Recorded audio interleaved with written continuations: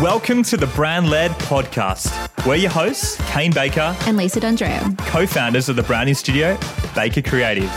We're on a mission to help you gain clarity in your brand and fulfillment in your work life. From strategy to visuals and beyond, we're arming you with bite-sized branding insights to help you build and grow a brand-led business. Hello and welcome everybody to another episode of Brand Led, where we share practical branding tips and insights to help you guys, service-based business owners, attract high-value clients. Now, today we're going to be talking about 3 surefire ways that you guys can adopt to stand out in a competitive market. And joining me today, as always, is Lisa. How you doing? I am wonderful. That's good to hear. Are you excited for today's episode? I am. Actually, this is a blog post that I wrote a while ago now, and we thought we'd update it for the podcast. It's a little bit different. I think it was a little bit longer of the blog.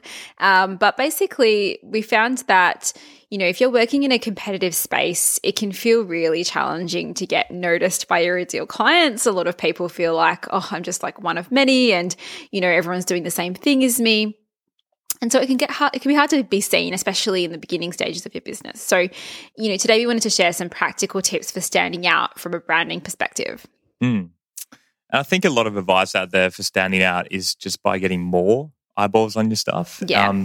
It's about, that reach and volume.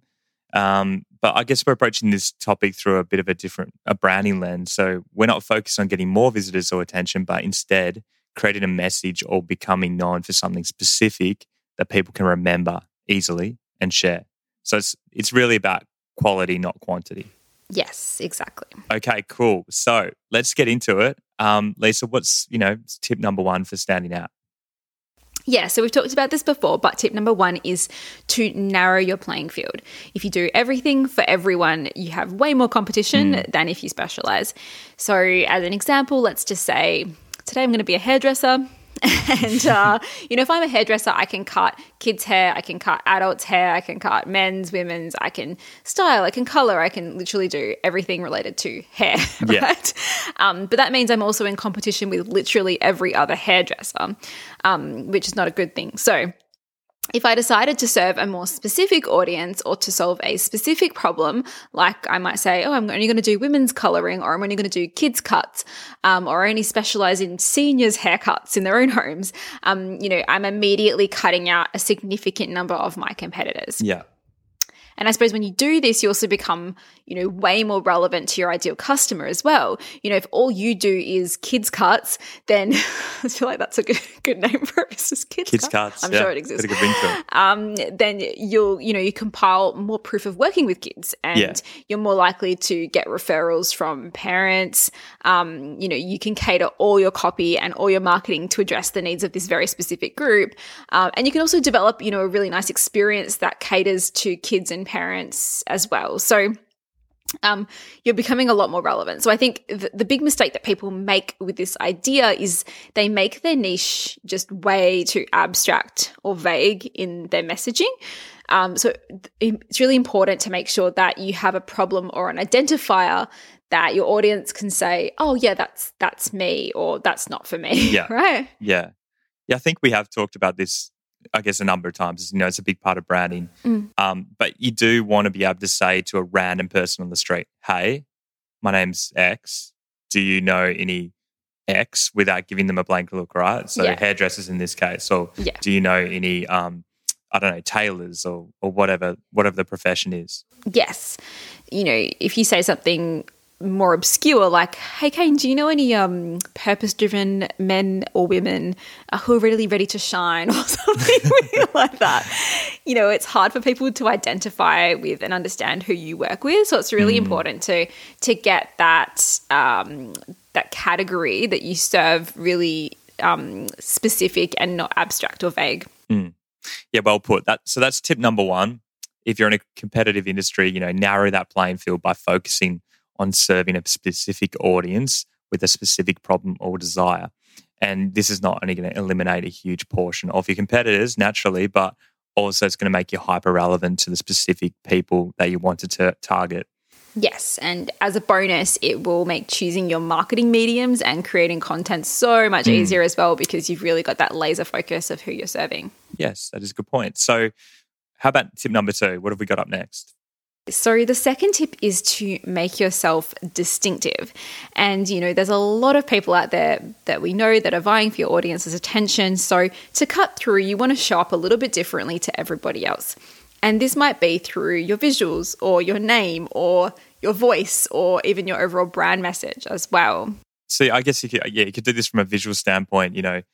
You'd be looking to create distinctive assets that become associated with your brand. And this could be, things like the overall style, the colors and fonts that you're choosing, the patterns supporting graphics you're using, and as well, obviously, the logo, right?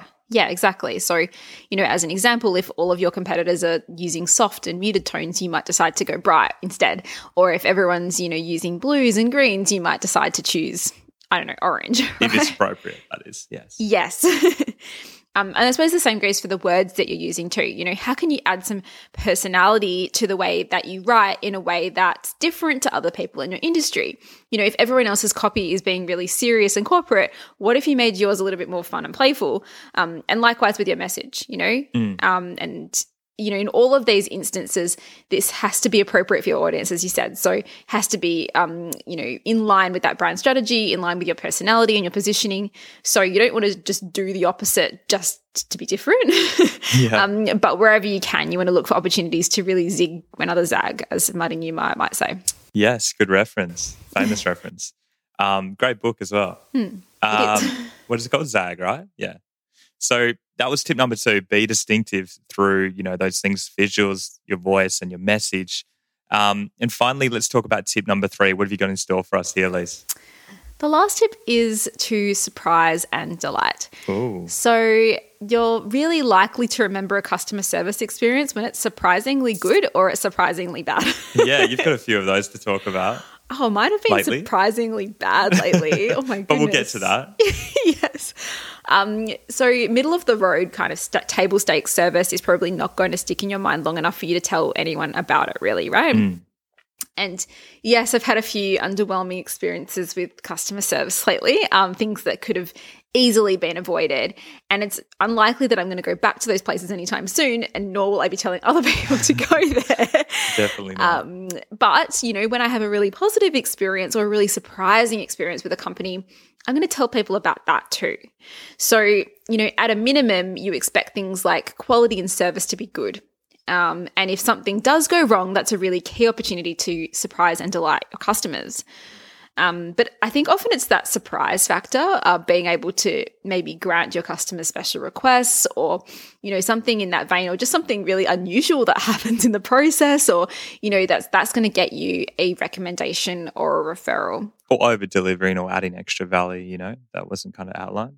Yes, exactly. So as an example, a small example, we get, local fruit and veg delivered every week. And sometimes they throw in an extra unusual vegetable or fruit to try. A couple of weeks ago, I got a really weird looking pear. What was that strange fruit? Like a cross between a kale and Brussels sprout? A kaleette, or I think I had to Google it. Like you did. Yeah, so, I never would have chosen these things myself, but it's fun to try and it's novel and it's interesting. And, I told my mum about it and now she's getting it. So it's just those small little things that can sometimes delight.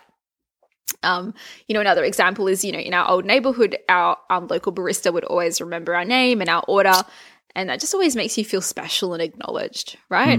Yeah, 100%. I think a lot of they've since moved to the business down the road and they still remember our name, obviously. Yeah, exactly. But I was surprised because it had been 2 to 3 years. And they were, oh, hey, Kane, how you going? Yeah. So I was like, what?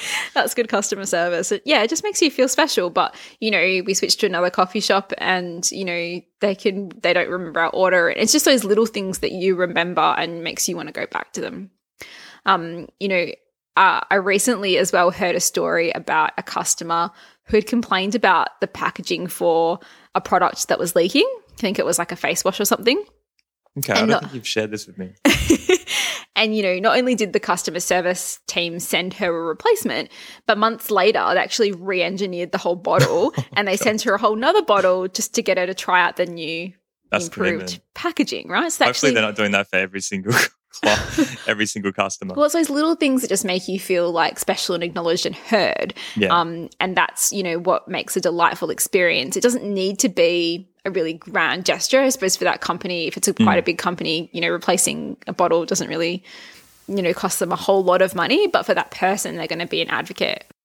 All right, great. So that's tip number 3. So how about we just recap, these tips for standing out, even when you're in a competitive space, before we wrap up the episode. So maybe you can quiz me here and make sure I got it right. All right, Kane, what's tip number 1? Tip number 1, I believe I've got down here, it's to become known for something specific. Yes. Correct? Yes. So when you become known for something specific, you reduce your competition and become really hyper relevant to those ideal clients. Yep. You're really focusing on solving a specific problem for a specific group of people. So Kids' hairdressers, yes. Yes, that's very helpful, eliminating that competition. Okay. Cool. What's tip number 2? Tip number 2. So I've got create distinctive brand assets that become associated with your business. Yes.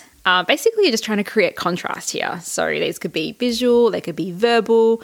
Sometimes they could even be sound or scent-based. Yeah. But you're really looking for opportunities to do things a little differently than everyone else in your industry, as long as they're appropriate. And this is going to help you both grab attention and stick in people's minds. So the last one here, tip number 3, was to surprise and delight. So you can do a great job for someone, but that doesn't make it particularly noteworthy or shareable. Yes. And when things go wrong as well, how can you make that an opportunity to delight someone? Or how can you give people a fun story or an experience to share? They're like, just around wow, the water cooler or at work the next week. Yeah. Something crazy happened to me. Yeah. Awesome, guys. Well, thanks so much for listening to today's episode. We're going to leave it there today. And if you're enjoying this podcast, we'd love it and would be so appreciative if you could take a minute to leave us a rating and review in the podcast app. But until then, we'll see you next week. We'll see you next week.